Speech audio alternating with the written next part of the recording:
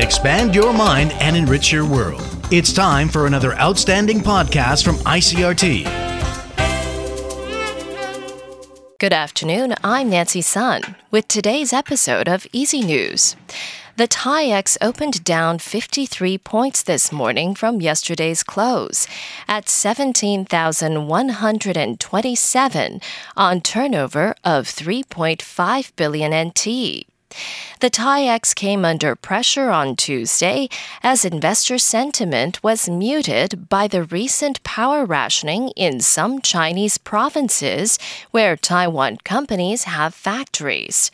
Market watchers say the bellwether electronics sector led the downturn on the back of concerns that production at tech factories in China will be negatively affected by the power curbs. However, petrochemical stocks bucked the downturn following a spike in international crude oil prices overnight. The new Taipei City Department of Health has revoked the Enju Gong Hospital's right to administer coronavirus vaccines for 1 week. The move comes after staff there mistakenly gave undiluted Pfizer-BioNTech vaccine doses to 25 people. According to city health officials, the doses were administered at a vaccination site at a temple in the Yingge district on Monday. Officials say the administering of the undiluted vaccine was the result of medical negligence. And the new Taipei City has directed the hospital to arrange testing for the 25 recipients and admit them to the hospital for further observation.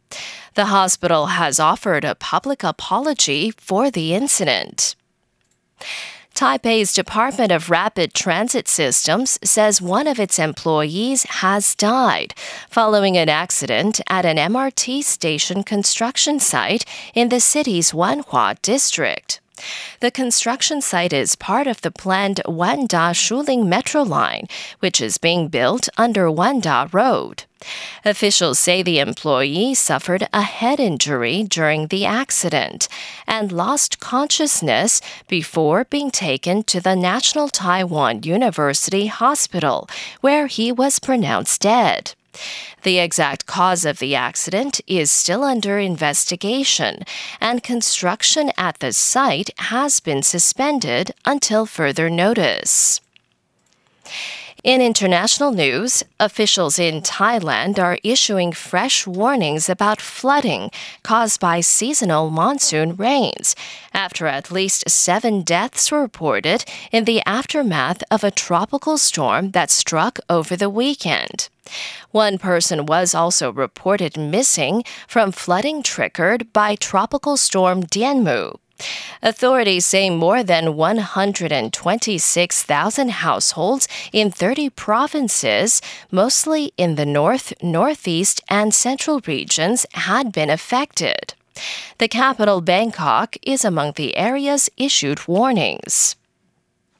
Over in the U.S., New York has seen a surge in the number of hospital and nursing home employees getting COVID-19 vaccines. William Denslow reports from New York.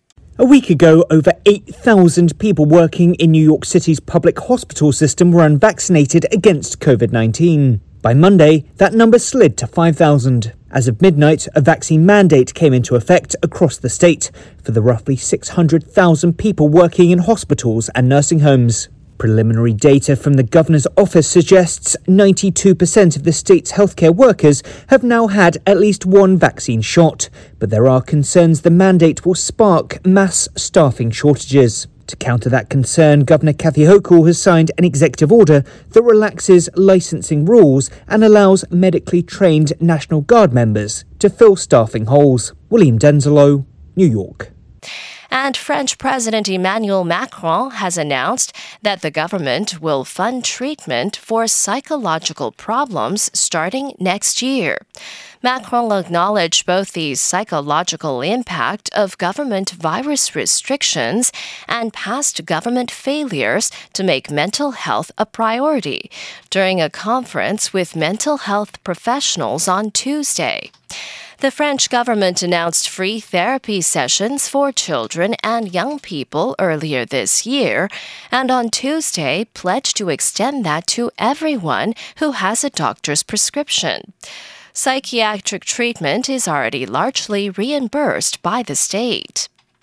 And that was the ICRT News. Check in again tomorrow for our simplified version of the news, uploaded every day in the afternoon. Enjoy the rest of your day. I'm Nancy Sun. Hey there. I hope you've enjoyed today's episode.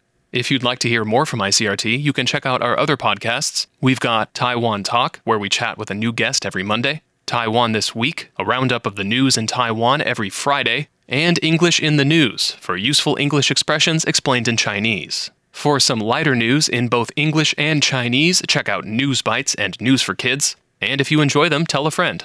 Thanks for listening.